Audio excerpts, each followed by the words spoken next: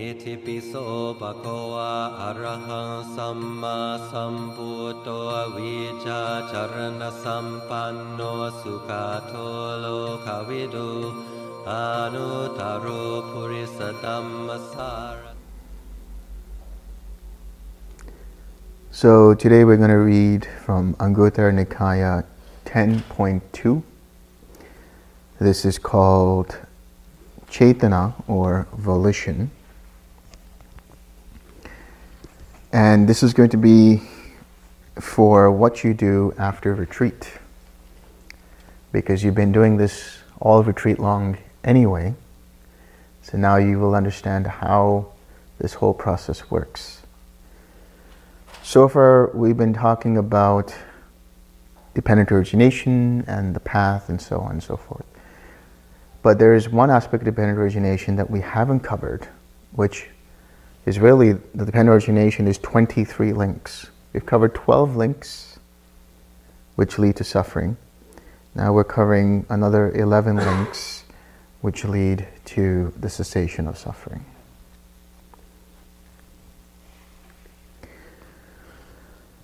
Bhikkhus, for a virtuous person, one whose behavior is virtuous, no volition need be exerted. Let non-regret arise in me. It is natural that non-regret arises in a virtuous person, one whose behavior is virtuous. So the path actually starts with suffering, dukkha. Because it is through suffering that a being has two choices. Either they continue in confusion by trying to numb that suffering, trying to numb that pain with alcohol or drugs or internet or games or whatever it might be. Just distracting the senses, using the senses which become a source of pain by identifying with them, by craving for them, craving for their experiences, or having aversion when something painful arises. And when this happens, then, as we know, craving arises, clinging arises, becoming arises, birth of action arises, and then suffering, the whole mass of suffering. But there is another path that a person takes. That is coming from samvega. Samvega means dismay, or you could say spiritual urgency is another word for it, another term for it. Samvega arises when you see that there is suffering, but there must be a way out of this suffering. So you don't try to numb it, you don't try to ignore it. You acknowledge that here is the suffering. There must be a way out of it. And so this is known as the search for the end of suffering. Dependent upon that, what arises is two things in tandem. There is faith that arises. That is an openness to explore a path that ends suffering. So you search for something that leads to the end of suffering. That can be signing up for a retreat, that could be searching on YouTube, that could be whatever way it comes up. Some people read a book and see, oh, this is interesting, I want to know more. Some people are introduced to the Dhamma in different ways. But however they are introduced, they have an openness to learn, a willingness to learn. This is the faith. That faith, that saddha, as it's known in Pali, is the openness to explore what it is that the Buddha said, explore what it is that the Dhamma is all about, and to explore a sangha, a community that they can explore with. In tandem with that, one is introduced to what is known as the precepts, to sila. So that is virtue, that is keeping the precepts. You are introduced to the precepts and then you make a commitment to take those precepts. You take them and you make a commitment to keep those precepts. And so as you do so, you refrain from harming and killing intentionally. You refrain from taking what is not given.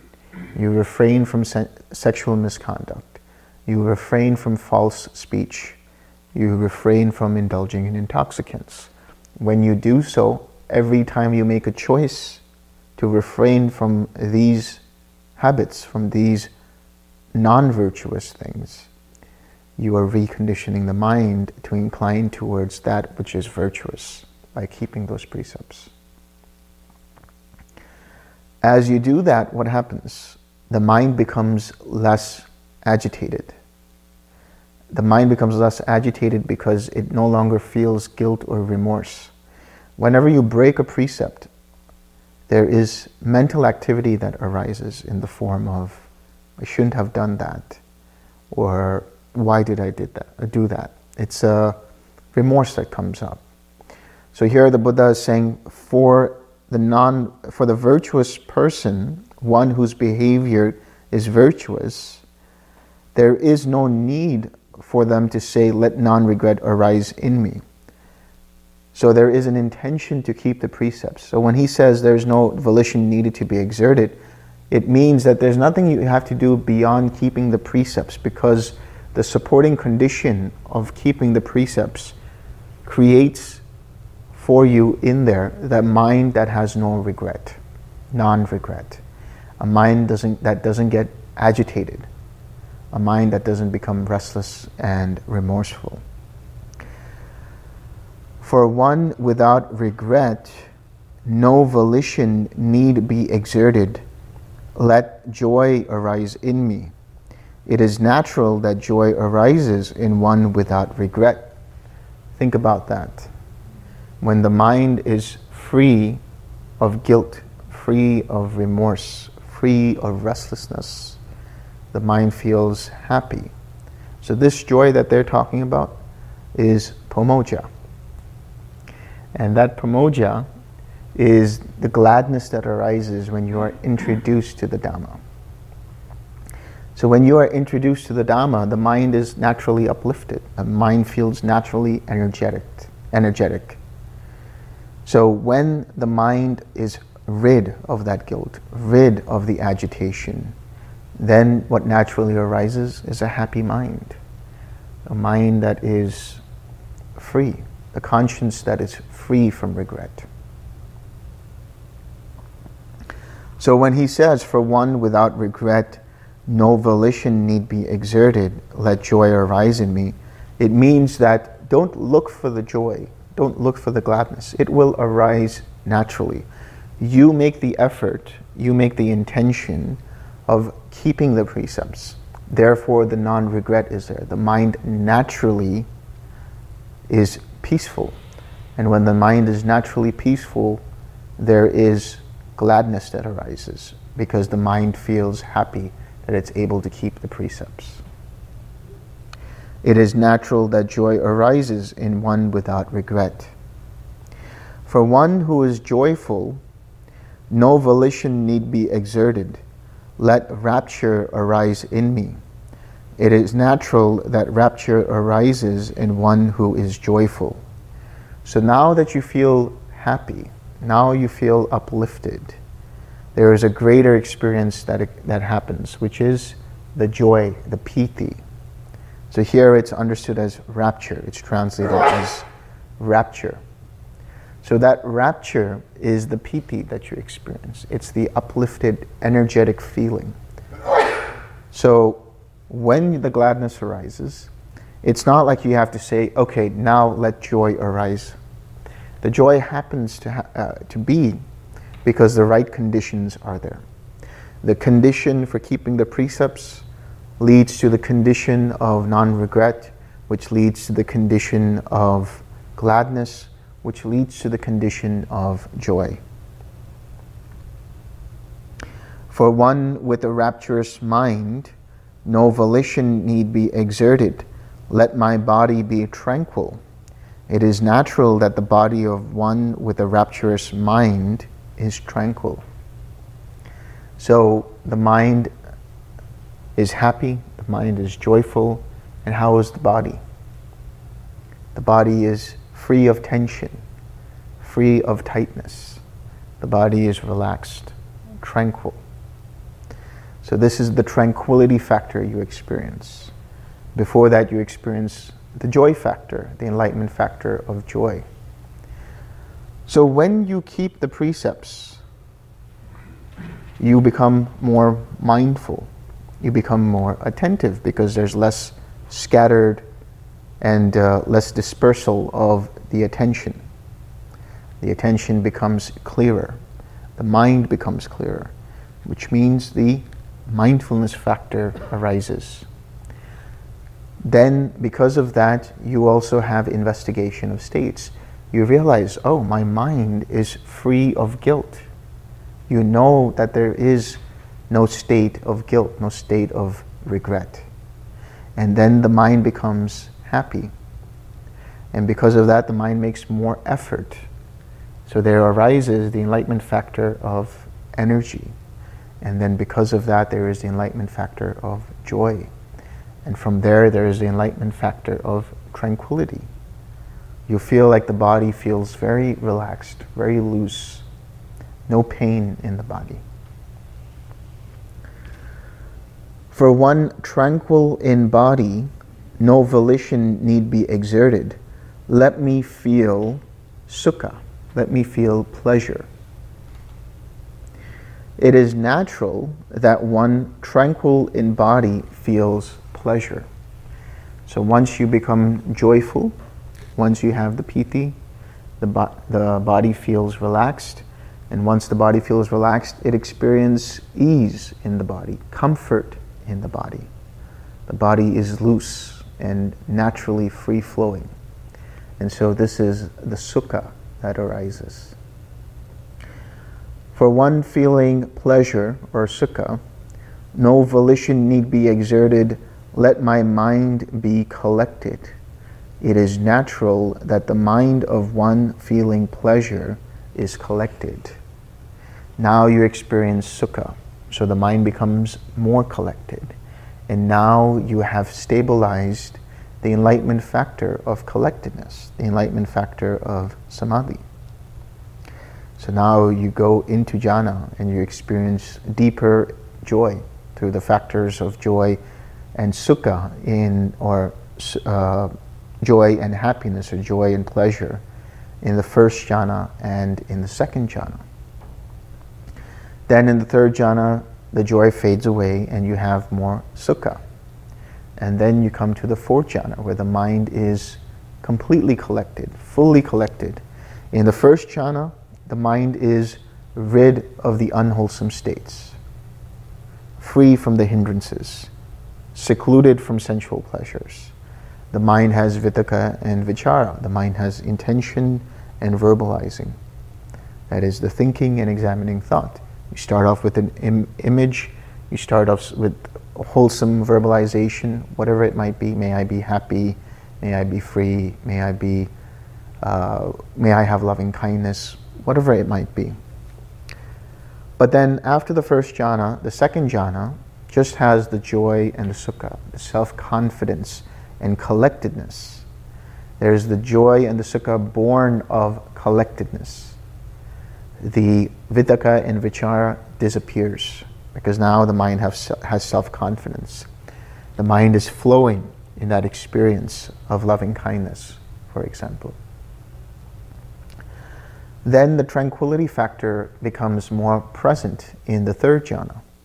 Now there is deeper equanimity, deeper relaxation, deeper sukha, deeper pleasure and comfort and ease in the body. And because of that, the mind is further collected. And for one who is collected, no volition need be exerted. Let me know and see things as they really are. It is natural that one who is collected knows and sees things as they really are. So, when you become collected, what arises after the collectedness factor? Equanimity. Equanimity is knowing and seeing things as they really are. This is also known as Yata Bhuta Jnana Dasanam. Yata Bhuta means reality, things as they are, reality as it is. Jnana means knowledge, Dasanam means vision. So it is the knowledge and vision of things as they are. When you have deep equanimity, your mind doesn't get pulled one way or the other. It's completely balanced. With that balanced mind, you see things as they are. There's no filter there. It's just, oh, here is pain, here is pleasure, here is comfort, here is so and so. You're just aware of things as they are. And so that means when you're collected, the equanimity naturally arises. You don't have to intend, let there be equanimity. You just have to allow the condition of collectedness to deepen. Just be with it.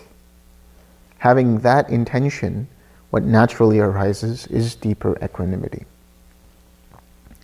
For one who knows and sees things as they really are, no volition need be exerted. Let me be disenchanted and dispassionate. It is natural that one who knows and sees things as they really are is disenchanted and dispassionate. So once you have the equanimity, this is now the equanimity of the seventh jhana, of nothingness.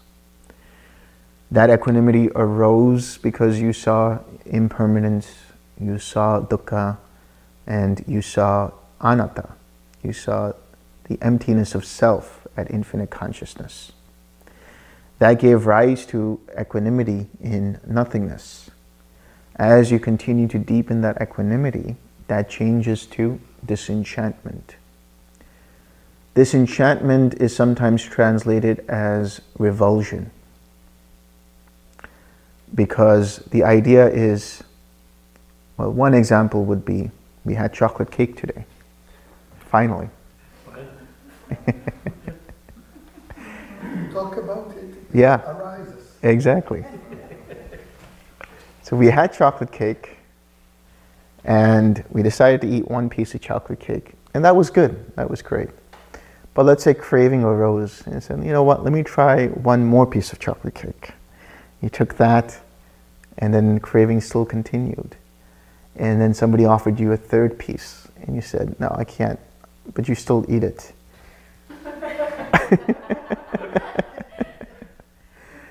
By the fourth time, you want to throw up. That wanting to throw up is disenchantment. Why? Because when you experience formations in neither perception nor non-perception, you're just like, I've seen this before. I don't want to deal with this anymore. You get sick of it. You get tired of it.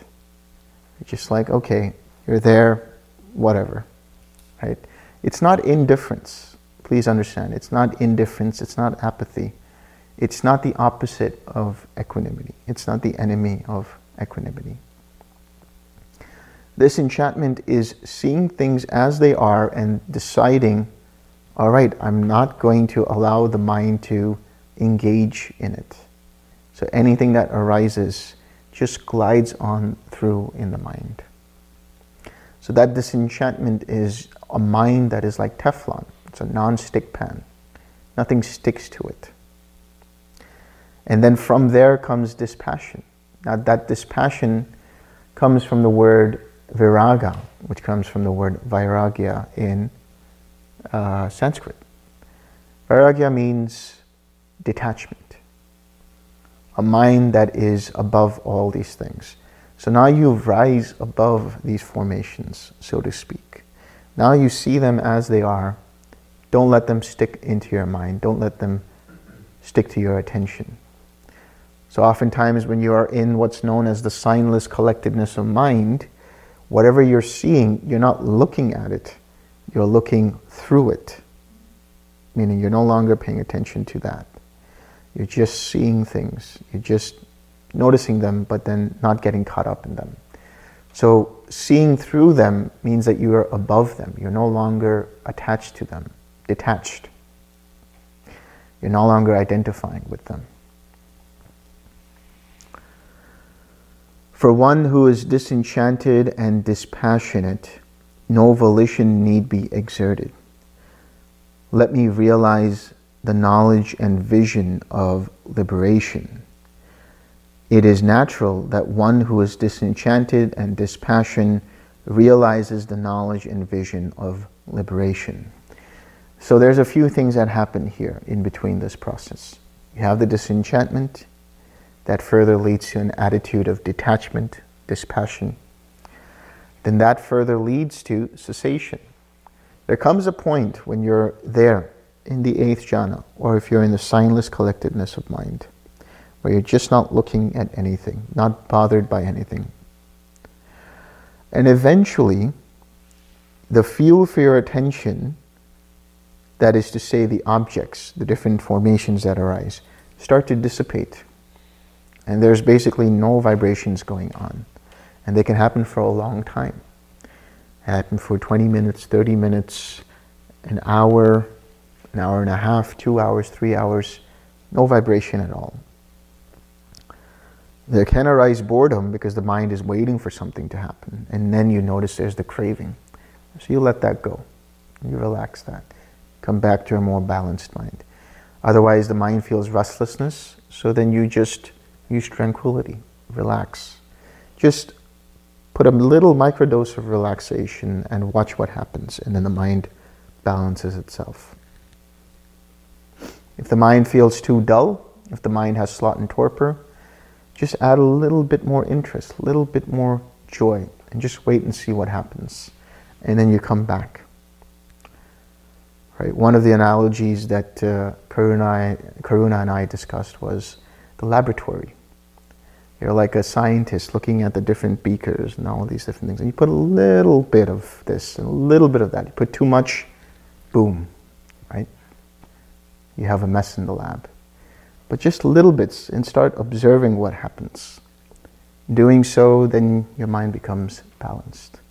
And then when the mind becomes balanced and there is no more identification with this process, the last thing to go, the last formation to go, is a formation of conceit, the sense of I am, the sense of me, mine, and myself.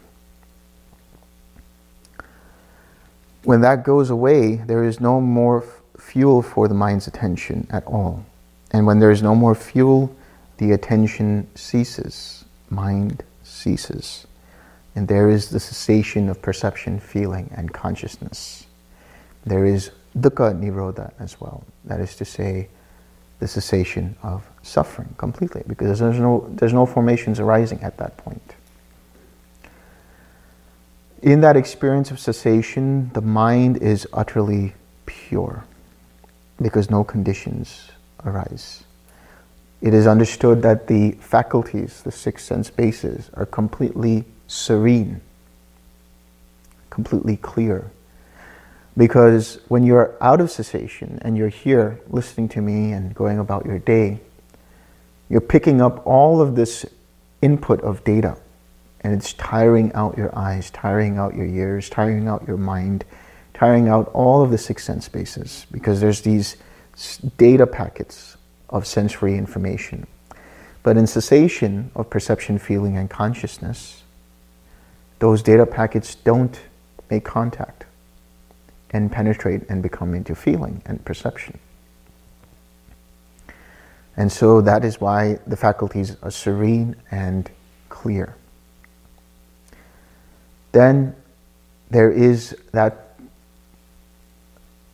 condition, or we should say the unconditioned, which is to say, now that there is the cessation of all conditions, the mind has no conditions to attach itself to. So when the mind comes out of cessation, when there is a rebooting of the mind, in that first point, there is contact. And this is the contact with the Nibbana element. This contact is understood to be 3 things. signless, undirected, and void. It is signless because Nibbana cannot be taken as an object. It is undirected because there is no intention in Nibbana. And it is void because there is no sense of personal self in Nibbana. So, in other words, having seen impermanence, you realize that all objects are impermanent. Therefore, it is signless. Having realized that intending towards this or that with craving, there arises dukkha. Therefore, you see it all as undirected. And having seen that taking things personally causes suffering, further suffering, you see the emptiness of self of all things, and so that's why it is void. That initial point where the mind comes out of cessation is the point where it makes contact with Nibbana. When it makes contact with Nibbana, there is joy and relief that arise. When there is contact, what does it give rise to? What does contact give rise to? Feeling, specifically. I know that the other day we talked about, contact is almost always the right answer, right, to everything. But here specifically it gives rise to feeling. The feeling of joy and relief. So when you make contact, when the mind makes contact with Nibbana, rather, when Nibbana happens, then the relief and joy come up. That's the feeling. But as you see that, you also see the links of dependent origination, because that first initial contact, what else does it give rise to? It gives rise to formations. It gives rise to perception. It gives rise to feeling and all these other things. So then the formations that arise next that you see, when you see the links, you see those formations, they are utterly pure in that time span.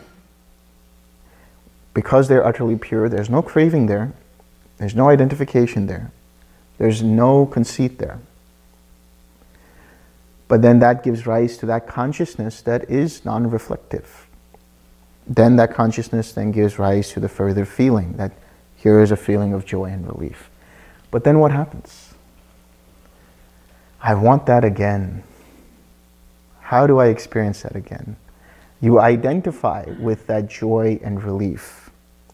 When you identify with that joy and relief, there is craving for that joy and relief. And so what happens in the next arising of formations? Again, they are fettered by craving. Again, they are fettered by ignorance. Again, they are fettered by identification. Again, they're fettered by conceit. So, but you let go of something the first time around.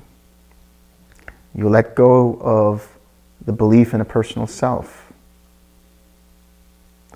Because now you see this whole process as impersonal. You let go of any doubt in the Buddha, Dhamma, and Sangha, because you have seen for yourself, you have walked the path yourself and seen that this leads to Nibbana. Now you're completely sure this is the path. And you don't have any clinging to rites and rituals with the hope that they're going to lead you to Nibbana. You no longer put your faith in rites and rituals. You understand self-effort, the right effort, leads to Nibbana. So you've let go of wrong view, and now right view is established in your mind. But there was still craving because you saw the joy and relief. You were like, oh wow, I want that again. So the joy, the craving is still there. If at the second attainment, the experience happens, then there is again contact with Nibbana. And then what arises? You see the joy, you see the relief, but it's not as vibrant as it was before. Because now you've let go of some amount of sensual craving, some amount of aversion. Having let go of that, the mind doesn't have so much craving for it. Still identifies with, but still has a little bit of craving. So there's a diminishing of craving and aversion. And at this point, now the mind can identify when craving arises much quicker. So it might actually notice it as the seed of craving or the seed of aversion arise and let go of it. Or if it becomes full-blown craving, it can notice it and let go of it. If the mind gets upset by something, it immediately says, oh, I shouldn't have done that. I better just let that go. Then as you continue this process, so what does that mean? As you continue to do this, you're doing the same thing over and over again. Again, it's rinsing and repeating. Just like you have the cycle of samsara through the links of dependent origination that cause suffering, you have the wheel of Dhamma through the links of transcendental dependent origination. And you have to keep doing it until you let go of all fetters. So you continue, rinse and repeat. Keep the precepts, keep the gladness going, keep the meditation going, keep using right effort, keep 6Ring. And you continue to recognize craving, continue to recognize aversion, keep letting it go, so that the next time this happens and the mind makes contact with Nibbana, then there is what arises is not really joy as such, but deeper equanimity. Now the mind is very balanced, not looking forward to anything. So when the contact arises, you see dependent origination. It's much clearer now. But now you're not so bothered by it. You have more equanimity. And that equanimity becomes stabilized. Which means now you don't have the craving for that experience. You don't have the aversion. So then the next arising of formations that arise don't have the craving in them. They don't have the aversion in them, the greed and the hatred. But there might still be delusion because the mind says, oh, I've done it again. And so there's some pride there. There's some conceit. Yeah, I'm here now. I achieved this. I have accomplished this. There's an identification with it. And so that's the conceit, the fetter of conceit that has to be let go of. So what do? Continue to follow the wheel of Dhamma. Continue to keep your precepts. Continue to have faith. Continue to have gladness. Continue to have joy. Continue to have tranquility. Continue to have sukha. Continue to be collected. Continue to have equanimity. And continue to 6R anytime that the mind identifies with one or more of the 5 aggregates. And the more you do it, you're whittling away at that fetter of conceit. The more you do it, you're whittling away at that fetter of restlessness. The more you do it, you're whittling away at that fetter for the craving for a form jhana or the craving for formless jhana. The more you do it, the more your wisdom arises and the more you grind away at the fetter of ignorance. Eventually, when that experience happens again, when you go through that process of seeing things as they are, you have further, deeper disenchantment, you have further, deeper dispassion, then that leads to another cessation experience at some point. And in that cessation experience, from there is contact with Nibbana. Again, that contact is signless, undirected, and empty of self. So anything that arises is pure contact, giving rise to pure formations. But this time around, you understand dependent origination completely. Now right view is established. Ignorance is destroyed. So now you don't identify with this process and see it completely impersonal. So the next arising of formations are still pure. Now they've been let go, they have been eradicated of any kind of conceit and identification, any craving for bhava, any kind of craving for existence. Now those formations that arise are conditioned by wisdom, conditioned by right view. Right view replaces ignorance. Wisdom replaces ignorance. Therefore, the formations that arise are purified by that wisdom, rooted in that wisdom. Those formations give rise to the non-reflective consciousness, no longer projecting any kind of idea of self onto the experience of nama rupa, of mentality materiality, or the six sense bases, or contact, feeling. So the contact and feeling that arise are not rooted in any craving, not rooted in any identification. So mind, being utterly non-reflective and clear, sees things as they are all the time, which means it does not take this personally, any experience. Therefore, there won't be new karma in the form of further craving, clinging, becoming, birth of new action, and the whole mass of suffering. Now, any formations that arise will always be rooted in wisdom.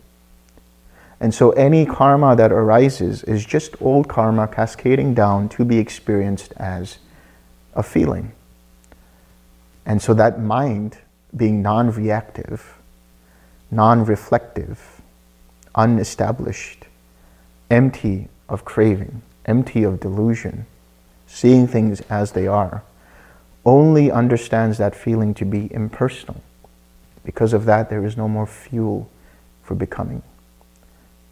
Birth is destroyed, there is no more renewal of being. What had to be done has been done. The holy life has been lived, and so on. And so that is why you have the liberation of the mind, the vision that the mind is liberated, and the knowledge that the mind is liberated. That knowledge that arises comes in that form, that stock phrase of the holy life has been lived, and so on. So the knowledge and vision of liberation gives rise to the knowledge of the fact that the taints have been destroyed, the knowledge of the destruction of the taints. And so because of that, one sees the five aggregates as they are. They understand form as it actually is. They understand the source of form, the arising and passing away of form. They understand feeling as it actually is. They see the source and origin and passing away of feeling. They understand perception as it actually is. They understand the source, the origin, and the passing away of perception. They understand formations as they actually are. They understand the source of these formations. They understand they are dependently arisen. They understand they are impermanent, and so on. And likewise for consciousness. So that mind is always seeing everything as impermanent. So that mind never projects any kind of personal self to an experience. Seeing things as they are, that is to say, in the seen there is only the seen. In the heard, there is only the heard. In the cognized, there is only the cognized. When in seeing that, there is no you there is no you before that process, there is no you after that process. There is no projection of self in that process of feeling. There is no superimposition of self after the feeling. There's no superimposition of self when consciousness arises. Then mind holds on to nothing, naturally. And so mind is fully liberated.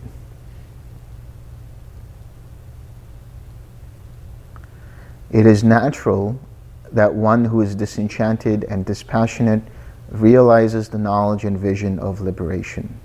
Thus, bhikkhus, the knowledge and vision of liberation is the purpose and benefit of disenchantment and dispassion. Disenchantment and dispassion are the purpose and benefit of the knowledge and vision of things as they really are. The knowledge and vision of things as they really are is the purpose and benefit of collectedness. Collectedness is the purpose and benefit of pleasure. Pleasure is the purpose and benefit of tranquility. Tranquility is the purpose and benefit of rapture. Rapture is the purpose and benefit of joy. Joy is the purpose and benefit of non-regret. And non-regret is the purpose and benefit of virtuous behavior. Thus, bhikkhus, one stage flows into the next stage, one stage fills up the next stage, for going from the near shore to the far shore.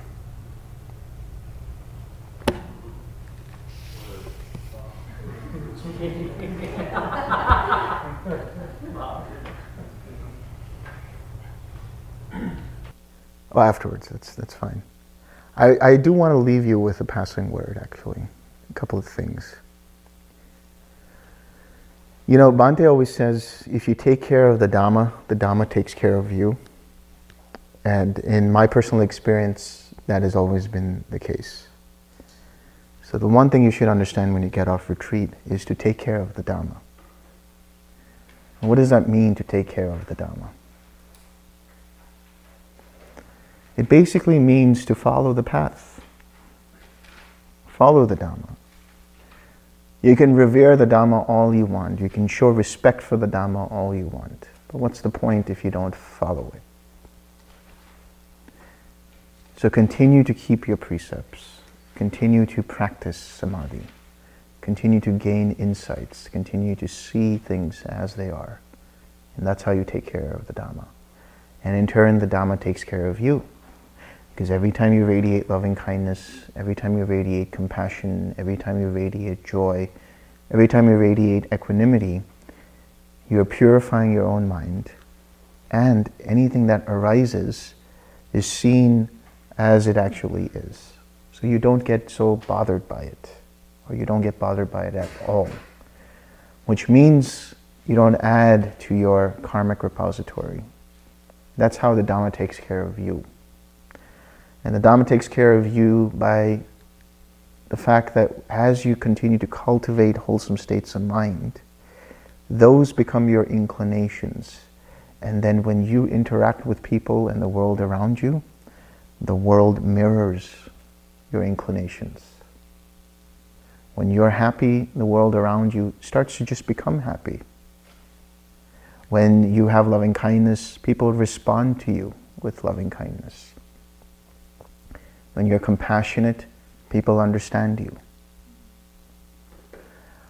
I mean, one very, very silly and mundane example of that would be, from my own personal experience, is that, you know, when you go back out into the real world and you go to the airport, it's so busy over there, right? It's so hectic. A lot of things to do. I have to go do this, I have to go through security and this and that. And then when you go to check in and everything at the counter, the person who checks you in has met with all of these people who are just grumpy, or they have to get things done, or they're just like irritated or impatient. But when I show up to them, they immediately smile and say, "How can I help you?" Genuinely. They're happy. Right? And then my whole process just goes smoothly. So the check-in process goes smoothly, the security process goes smoothly. I make jokes with the TSA jokes with me, you know, and then I go in and everything else. So that's just one very mundane example. But that's still a very good example. So when you go to the airport tomorrow, radiate loving kindness. See how things change for you. Right? Every time you do that, the Dhamma will take care of you. All right, let's share some merit. May suffering ones be suffering free. May the fear-struck fearless be. May the grieving shed all grief, and may all beings find relief. May all beings share this merit that we have thus acquired for the acquisition of all kinds of happiness. May beings inhabiting space and earth, devas and nagas of mighty power, share this merit of ours. May they long protect the Buddha's dispensation. Sadhu, sadhu, sadhu.